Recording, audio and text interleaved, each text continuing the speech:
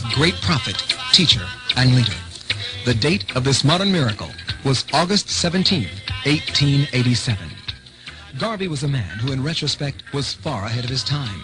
This is clearly proven by the fact that his ideologies have resurfaced today and could be considered a major factor in the liberation of African peoples the world over. He sought to revive the spirit of black people from despair to hope, from lethargy to positive action, from fear to courage, from inertia to assertiveness, from anti-discrimination dodges to manly confrontation. He gave them goals possible to man, the highest creation of God, because he believed with all his heart in the innate abilities of the African race. On August 1st, 1914, Garvey launched the Universal Negro Improvement Association and African Communities League in Jamaica, an organization to advocate the unity and blending of all Negroes into one strong, healthy race. After the First World War, there was a resurgence of the Ku Klux Klan influence in the United States. Another decade of racial hatred and open lawlessness had set in which Negroes were again prominent among the victims. African people were by this time more than ready for a Moses, and only a black man could express the depth of their feelings.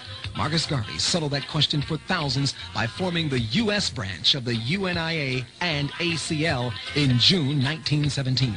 On June 10, 1940, at the age of 53, Marcus Messiah Garvey died in London of a severe stroke without having set foot in Africa. But his impact there was tremendous. He left a rich legacy of history for us to study and utilize in our continued quest for independence and liberation as a people.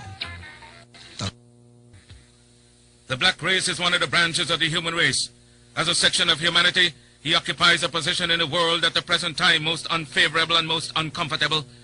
The black people are subjects of ostracism. It is sad that our humanity has shown us no more love, no greater sympathy than we are experiencing. Wheresoever you go throughout the world, the black man is discarded, is ostracized, is relegated to the lowest in things, social, political, and economical. This therefore suggests a problem and one that must be solved. We in this section of the world are not entirely free from this unkind, unsympathetic, and uncharitable behavior of the groups or races around us. But since man has been placed on his own responsibility, whether he be black, white, or yellow, he must act on his own account. We will not unduly whine or complain, but reason among ourselves and see what can be done to remedy this state of affairs. Life is a conflict. You have to fight your way through it, whether you will it or not. Those of us who are able to fight most stubbornly live, accomplish most, and to them go the laurels, the palms, and triumph of our civilization and world. We unfortunately have not been trained nor educated to the truths of life, paradoxically so. He has shown us no more love, no greater sympathy than we are experiencing. Wheresoever you go throughout the world, the black man is discarded, is ostracized, is relegated to the lowest in things, social, political, and economical. This therefore suggests a problem and one that must be solved. We in this section of the world are not entirely free from this unkind, unsympathetic, and uncharitable behavior of the groups or races around us. But since man has been placed on his own responsibility, whether he be black, white, or yellow, he must act on his own account. We will not unduly whine or complain, but reason among ourselves and see what can be done to remedy this state of affairs. Life is a conflict. You have to fight your way through it, whether you will it or not. Those of us who are able to fight most stubbornly live, accomplish most, and to them go the laurels, the palms, and triumph of our civilization and world. We unfortunately have not been trained nor educated to the truths of life, paradoxically so. May I say something to you to give you a true knowledge of yourself and life, so that the same glory and success attained by other men who understand themselves may be yours. Man in the full knowledge of himself is a superb and supreme creature of creation. When man becomes possessor of the knowledge of himself, he becomes master of his environment, the captain of his own ship, the director of his own destiny, the accomplisher of his own ends. Man should understand himself because man is full of knowledge, and this knowledge is a gift of nature. When Mother Nature created man, she deprived him of nothing. He was given the faculty of understanding all things around him. This faculty for understanding has not been taken away from him. None of his senses have been taken away from him. So there is no excuse for the black man in lacking the knowledge that man is used to beautify the world and produce all that he needs for his happiness and civilization. Look the world over, and whatever you see in it that is pleasing to man, contributing to man's comfort, to his needs and to his satisfaction, it is but the work of man. Man blessed with the knowledge of himself and the understanding of all things around him. If you are able to live with the knowledge of yourself and with the greater knowledge of nature, you must know what is good and what is not. You must know what is finite. You must know that which is material, physical, and otherwise is at your disposal to create or otherwise use. If we leave America and go over to the east to Japan, they will be telling their fellow citizens of Japan of the wonderful accomplishments of the Japanese people, proving that man is moving onward as time moves on. But you have hated yourselves as you have done in previous years. You have shown malice, prejudice, and hate to each other. And the result is that while other races have made progress, while India has made progress towards nationalism, while Ireland has made progress towards republicanism, while the whole world has made progress in man's accomplishments, you still stand fighting yourselves, dishonoring yourselves, showing no disposition toward that higher life so that you will be abundantly blessed. So reflect and think that you were created for some purpose other than exhibiting malice toward your neighbor or fellow men of your own race. What a pity it is that we cannot stand united without a written law. There is no written law compelling other races to stand together. They are brought together by the gentle touch of nature. The unwritten law of nature causes them to stand together on all occasions. So wheresoever you find them in the field, that one gentle touch of nature causes them to stand together, if need be, die together. But with the black man, you can preach to him from the pulpits. You lecture from the platforms, from the byways and the hedges. The spirit of cooperation, but he will not cooperate. You talk to him gently, you try talking harshly to him, he still will not cooperate. The result is that he falls prey to those who understand themselves and walk through the world making you their serfs and slaves. You must acquire an understanding of yourselves. Look around you.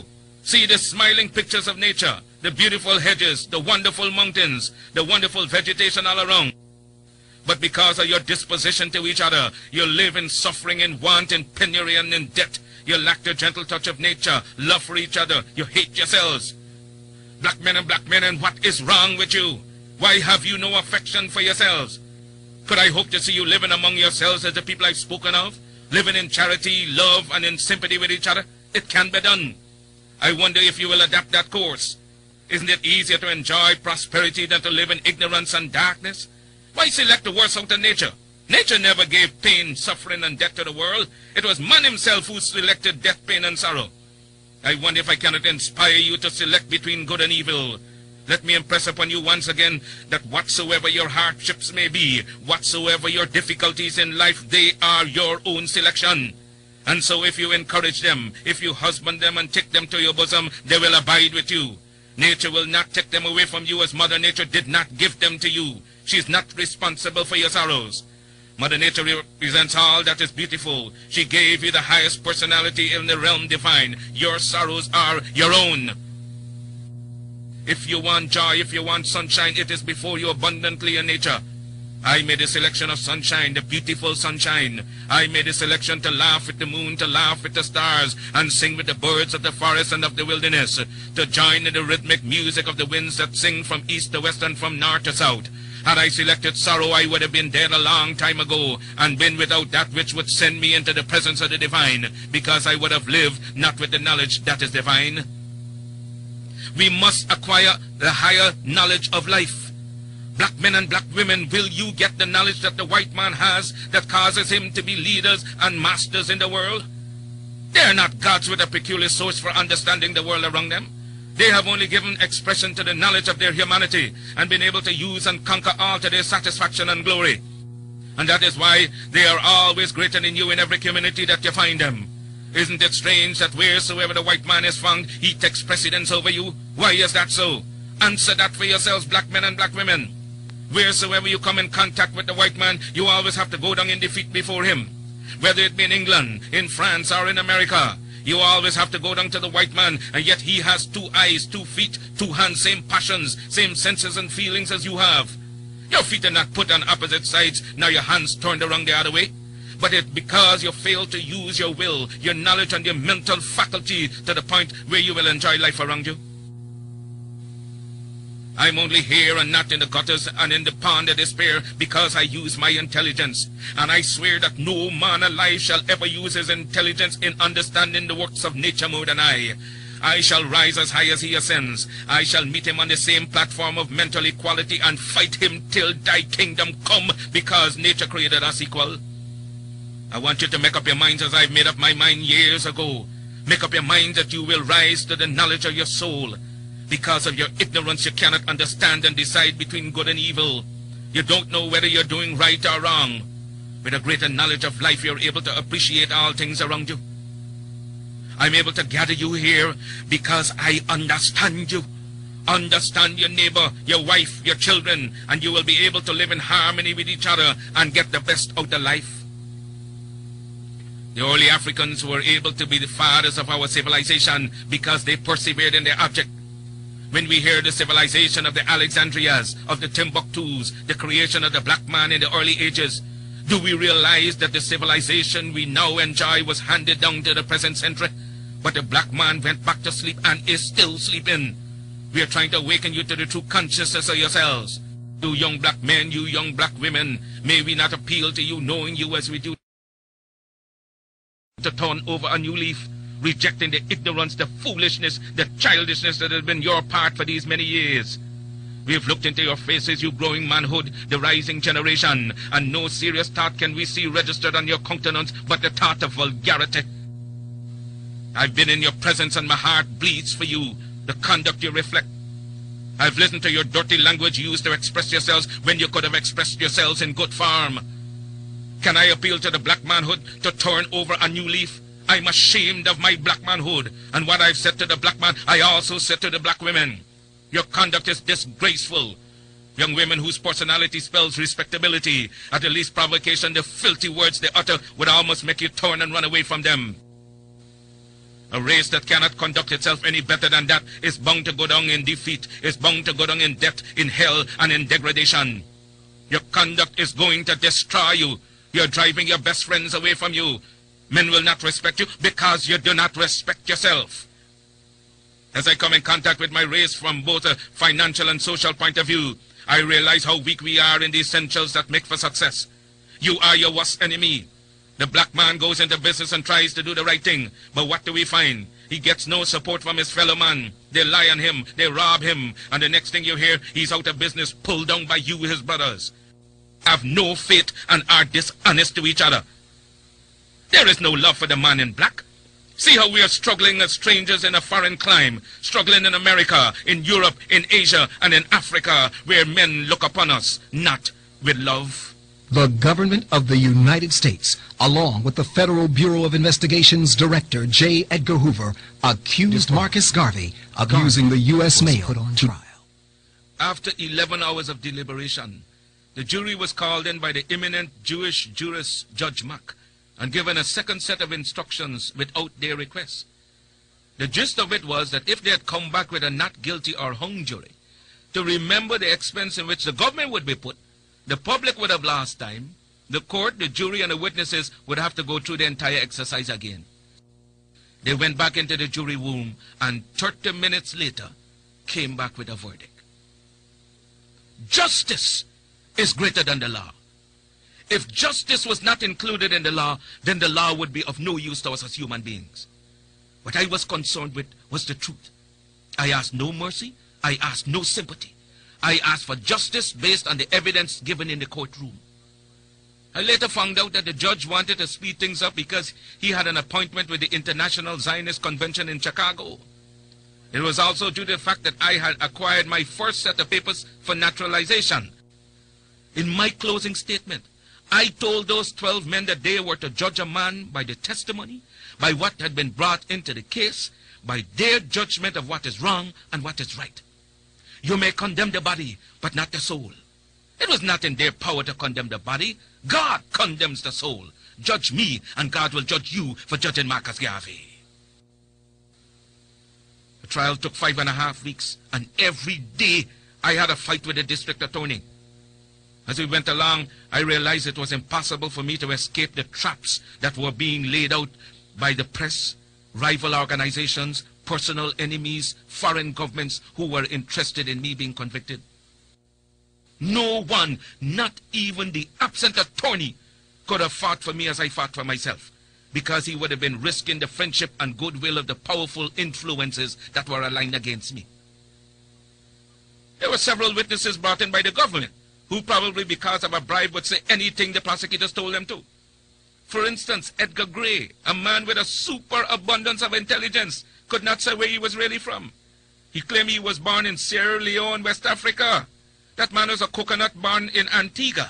Super abundance of intelligence. Could not say where he was really from. He claimed he was born in Sierra Leone, West Africa. That man was a coconut born in Antigua. Gray disappeared from the UNIA with funds of the organization which he handled in my absence and for whom a warrant was out for his arrest. There was also Leo Healy. I regarded him as a friend. The very morning when he came in to testify, I met him outside, shook his hand, not knowing that he was there to testify against me. He said I was a good man, then I was bad because I did not pay him the bills of the Black Star Line. Garvey was not the Black Star Line. We were not asking his opinion of the Star Line. We were asking his opinion of Marcus Garvey.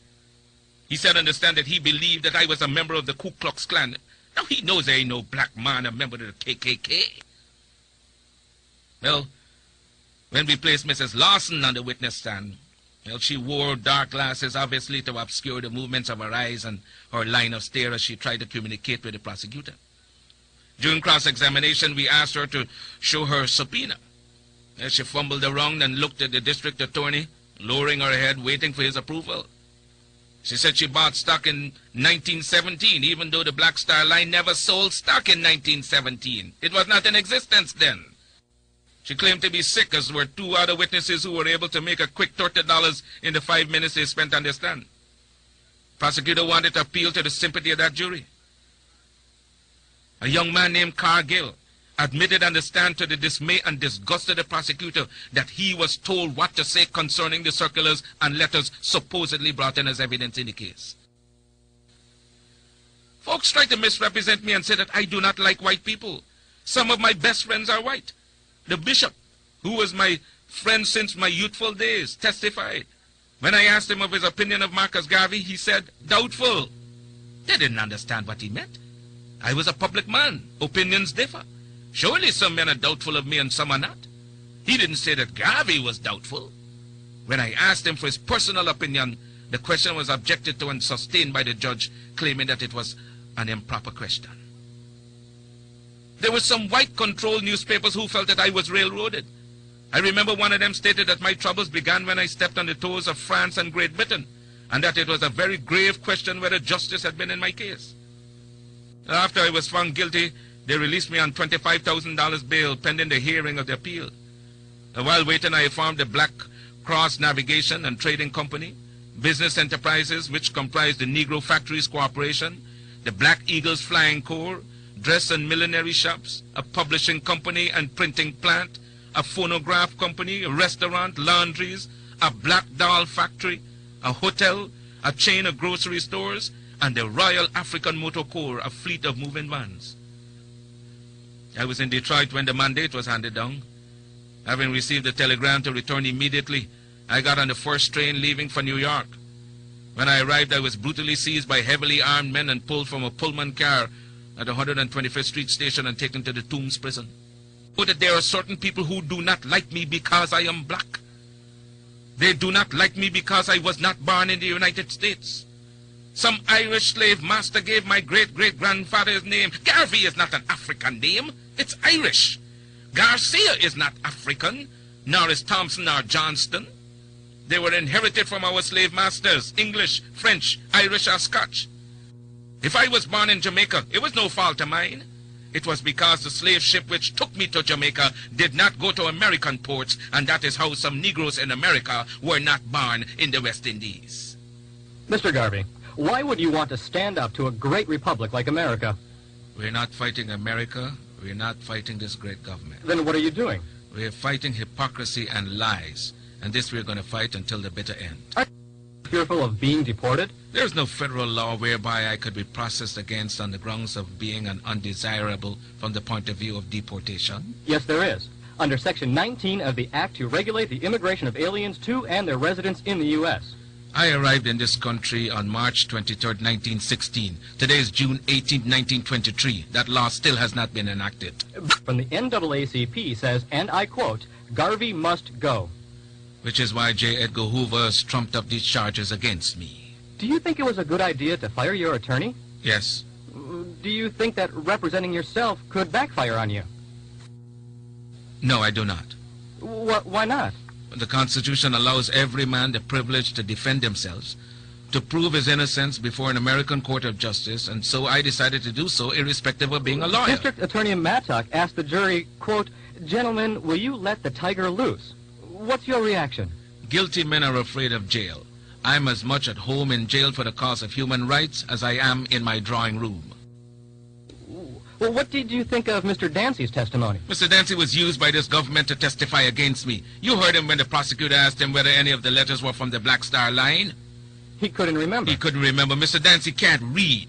My life is at stake and he couldn't remember. What happened in that courtroom was a charade. You all know he was just lying through his teeth.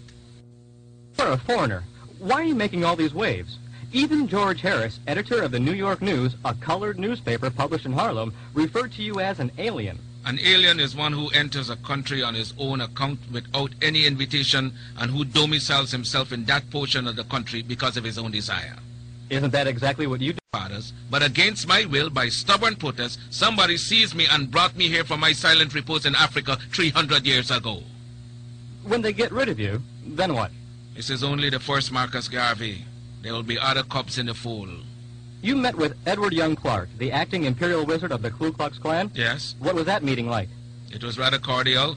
He made it clear that they are interpreting the true spirit of every true American. What is the attitude of the Klan towards a Negro who desires to be, say, President of the United States? That he shall never be as long as there is one white man living in this country. But isn't America a white man's country? Yes, it is a white man's country because he conquered the Indian, exterminated him, and took possession of his property. I'd say the KKK is the invisible government of the United States. What do you mean? The Klan represents the spiritual feeling and even the physical attitude of every white man in this land. Do you realize that such statements could get you lynched?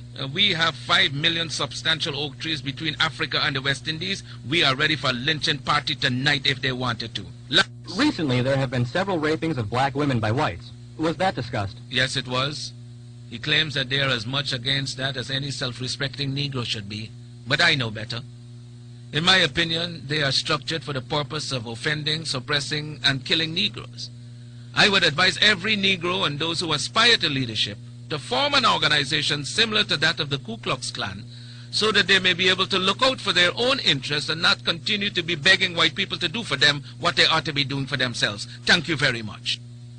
Part of my trial is that I was indicted along with others for conspiracy to use the United States mails to defraud in promotion of the Black Star Line Steamship Company. Yet my conviction was void of conspiracy in that I alone was convicted. If I understand my conviction clearly, I was convicted for selling stock in the Black Star Line after I knew it to be insolvent. The difference between us and the trial court is that they wanted a conviction. All the others who had more to do with the actual selling of stock than I went free because they were not wanted. I received the fullest penalty that the law could impose. 5 years in the penitentiary, the maximum fine of $5,000 as provided by the law, and the entire cost of the case, a condition not generally imposed maybe once in 25 years. It was not Marcus Garvey on trial. It was not a question of money on trial. It was the principle of a race fighting for liberty on trial. And when you attack the principles of the UNIA, Garvey goes to war, and he remains on the firing line until he passes away or until Victor perches on the banner. I am going to prison because I dare to serve you, neglect my home, a loyal and dear woman, my wife, and myself. Above all, the things I prize most in the world is the honor of my name. I have never in all my life, to my conscious knowledge, done one mean act, because it has always been the policy of my life to live with honor or die for the principle. How well I have succeeded is made manifest in the sweeping consciousness that has taken hold of the race in Africa, America, the West Indies, Central and South America, Asia, and my imprisonment for so doing. The National Association for the Advancement of of colored people, and others who have combined to fight the UNIA are going to be disappointed, as they cannot harm Marcus Garvey. Not Judge Mack, not J. Edgar Hoover, not W.E.B. Du Bois and his Blue Vein Society, nobody. The history of the movement is now being written. Do you know what history means? History is the guidepost of a race. It is the inspiration for succeeding generations either to go forward or stand still, either to revenge or be revenged. I had a motive and a purpose. It was a crying voice from the grave that said, Garvey, we have suffered for 250 years for your day and time. We expect something of you at this hour. The prejudice against us as an African people is not because of color, it's because of our condition. The prejudice against us as an African people is not because of color, it's because of our condition. If we must have justice, we must be strong. If we must be strong, we must come together. If we must come together, we can only do so through the system of organization. But to fight for African redemption does not mean that you must be disloyal to any government or country wherein you were born. It is not our purpose or intention to send all black people back to Africa. No! Those of us who leave America to go settle permanently in Africa will become pioneers, pilgrim fathers of the new nation. The African race became strong in Africa. It could be strong everywhere. For 250 years, we have struggled under the burden and rigors of slavery. We were brutalized, we were maimed, we were killed, we were ravaged in every way. We are men. We have hopes, we have passions, we have feelings, we have desires just like any other race. The cries raised all over the world of Canada for the Canadians, of America for the Americans, of England for the English, of France for the French, of Germany for the Germans. Do you think it unreasonable that we, the blacks of the world, should raise a cry of Africa for the Africans? The Negro is a man. We represent the new Negro. His back is not yet against the wall. We do not want his back against the wall because that would be a peculiar and desperate position. We do not want him there. It's because of this that we are asking for a fair compromise. The Belgians have control of the Belgian Congo, which they cannot use. They have not the resources to develop nor the intelligence. The French have more territory than they can develop. There are certain parts of Africa in which you cannot live at all. So it is for you to come together and give us a United States of Africa. We are not going to be a race without a country. God never intended it, and we are not going to abuse God's confidence in us as men. We are men, human beings, capable of the same acts as any other race, possessing under fair circumstances the same intelligence as any other race. Africa's been sleeping, not dead, only sleeping. Today Africa is walking around not only on her feet, but on her brains. You can enslave, as was done for 300 years, the bodies of men. You can shackle the hands of men. You can shackle the feet of men. Bodies of men, but you cannot shackle or imprison the minds of men. Dive down, black men, and dig. Reach up, black men and women, and pull all nature's knowledge to you. Turn you around and make a conquest of everything, north and south, east and west. And then when you will have wrought will, you will have merited God's blessings. And as you bow down to the white man today, so will other races bow down to you and call you a race of masters because of the superiority of your minds and your achievements. We must canonize our own saints, create our own martyrs, and elevate the positions of fame and honor, black men and black women who have made a distinct contribution to our racial history. Sojourner Truth is worthy of a place of sainthood alongside of Joan of Arc. Christmas Attucks and George William Gordon are entitled to the halo of martyrdom with no less glory than that of the martyrs of any other race. Africa's produced countless numbers of men and women in war and peace whose luster and bravery outshone that of any other people. Then why not see good and perfection in ourselves? God made man Lord of his creation, gave him possession and ownership of the world. And you have been so darned lazy that they have allowed the other fellow to run away with the whole world, and now he's bluffing you and telling you that the world belongs to him and that you have no part in it. I don't have to apologize to anybody for being black, because God Almighty knew exactly what he was doing when he made me black. You race of cowards, you race of imbeciles, you race of good-for-nothings. If you cannot do what other men have done, what other races have done, what other nations have done, then you can we do it? We can do it. Is any leadership that teaches you to depend upon another race is a leadership that will enslave you. Let me say that again. Any leadership that teaches you to depend upon another race is a leadership that will enslave you. They gave leadership to our foreparents, and that leadership made them slaves. But we decided to find a leadership of our own to make ourselves free men. Babylon did it. Assyria did it. France under Napoleon did it. Germany under Prince von Bismarck did it. Britain under William Pitt, Earl of Chatham did it. America under George Washington did it. Africa with 400 million black people can do it. Because when the history of my suffering is complete, future generations shall have in their hands the guide by which they shall know the sins of the 20th century.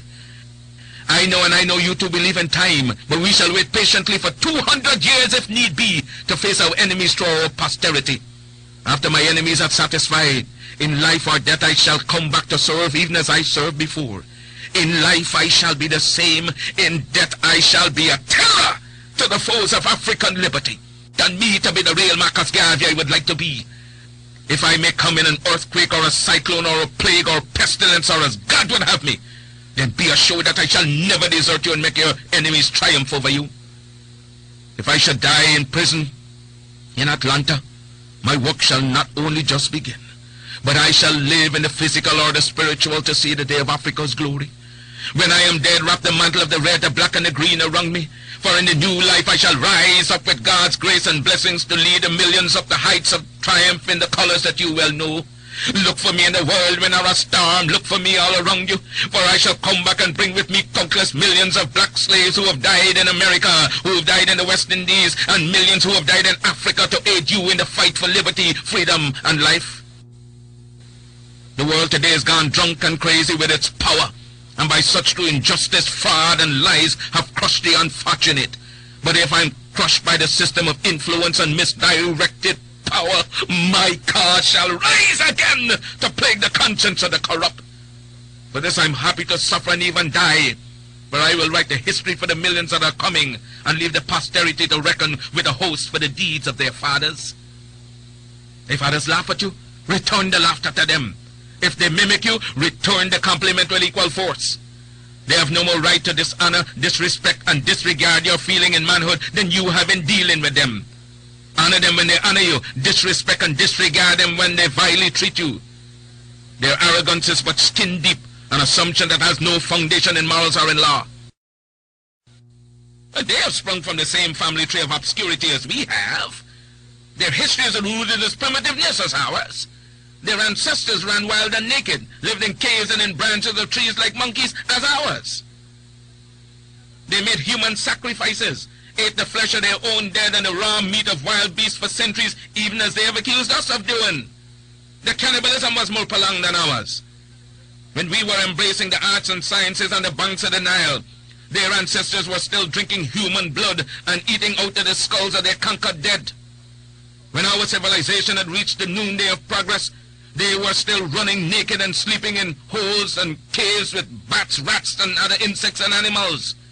After we had already unfathomed the mystery of the stars and reduced the heavenly constellation to minute and regular calculus, they were still backwards men living in ignorance and in blatant darkness. The world today is indebted to us for the benefits of civilization. They stole our arts and sciences from Africa. Then why should we be ashamed of ourselves? Remember always that the Jew in his political and economic urges is always first a Jew. The white man is first a white man under all circumstances, so you can do no less than be black, buy black, and then all else will take care of itself. No one inoculate you with evil doctrines to suit their own conveniences. There is no humanity before that which starts with yourself. Charity begins at home. So first to thyself be true, and thou canst not then be false to any man. Being at present scientifically the weaker race, in your homes and everywhere possible, you must teach the higher development of science to your children, and be sure to develop a race of scientists par excellence. For in science and religion lies our only hope to withstand the evil designs of modern materialism. At the great Church of Rome, black people the world over must practice one faith, and that of confidence in themselves, with one God, one aim, one destiny. Never forget your God. Remember, we live, work, and pray for the establishing of a great and binding racial hierarchy, the founding of a racial empire whose only natural, spiritual, and political limits shall be God and Africa at home and abroad. Because we are descendants of a suffering people. We are the descendants of a people determined to suffer no longer. Many men and women as black as I am, and even more so, had believed themselves white under the West Indian Aryan society. I was simply an impossible man to use openly the term Negro, yet everyone beneath his breath was calling the black man a nigger. I had to decide whether to please my friends and be one of the black whites of Jamaica and be reasonably prosperous, or come out openly and help improve and protect the integrity of the black millions and suffer. I decided to do the latter. There is no future for people who deny their past, My foreparents, my grandparents, my mother, my father did not suffer and die to give me an education to slight, oppress, or discourage my people. Whatsoever education I acquired out of their sacrifice of over 300 years, I shall use for the salvation of the 400 million black people of the world. And the day when I forsake my people, may God Almighty say there shall be no more light for you. I unequivocally rejected the racist assumption of much white American Christianity, namely that God had created the black man inferior, that he had intended Negroes to be a servant class, hewers of wood and drawers of water.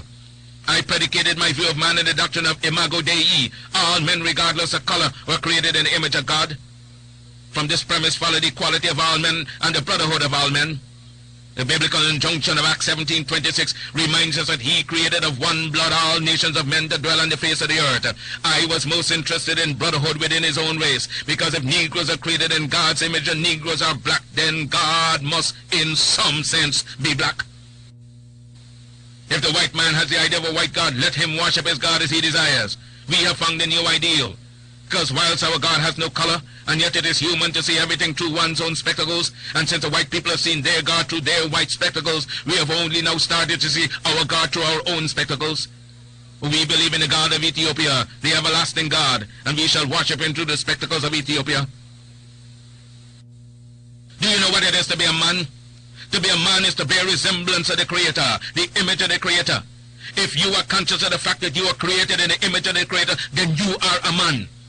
Man is a religious being. That is to say, he must have some kind of belief. Call it superstition or not. Some of us make our God the God of fire. Some of us make our God a God of water. Some of us make our God a God of elements. And others of us accept the Christian belief. Religion is something we cannot eliminate from his system or destroy in him. Therefore, it is folly for any man to go about attacking another man's religion, because to him it is fundamental. Be a Mohammedan, that is your religion. We are entitled to our own religious beliefs. Some of us are Catholics, some of us are Baptists, some of us are Presbyterians, and we deem it a right to adhere to our own particular belief. The white world has always tried to rob and discredit us of our history. They tell us that Tutankhamun, the king of Egypt who reigned about the year 1350 BC, was not a black man, that the ancient civilization of Egypt and the pharaohs was not of our race. But that does not make the truth unreal. History of impartial mind knows that we once ruled the world. When white men were savages and barbarians living in caves, thousands of our professionals at that time taught in the universities of Alexandria, then the seat of learning. Ethiopia shall stretch forth her hands unto God, and princes shall come out of Egypt. No black man shall be truly respected until the race as a whole has emancipated itself through self-achievement and progress from universal prejudice. He has to build his own government, industry, art, science, literature, and culture before the world will stop to consider him. Until then, we are but wards of a superior race and civilization and the outcasts of a standard social system. Back in the days of slavery, race mixture and miscegenation had occurred because the African woman had no protection from the slave master. So there is no need today for black people to themselves freely continue a practice that smacks so much of slavery. One of our problems historically is that we have always been reacting to initiatives taken by other people. You cannot depend upon another race to free you. That is a basic law of human existence. I came into the Caucasian culture at a time when the white man still had a need for the black man's labor. I preached and penetrated the mass black man's consciousness to such a degree that the white man felt threatened by me being capable of commanding so much black time and attention.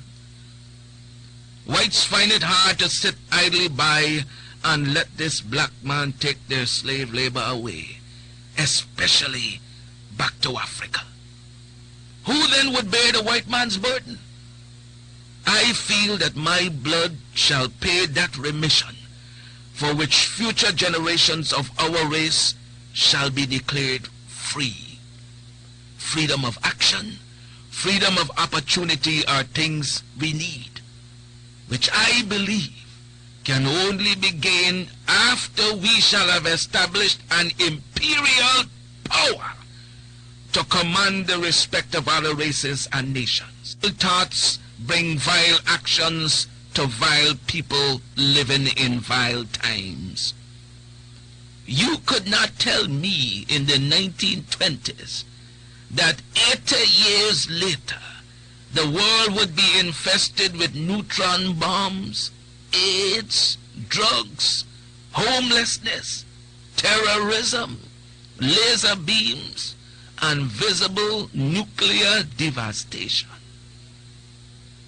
However, were I alive today, I would still recommend the same remedy for my people's upliftment.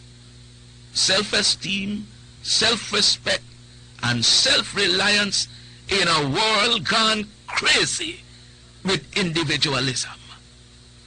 I never taught racism, but rather dignity and pride in one's race. With God's dearest blessings, I leave you for a while. One love.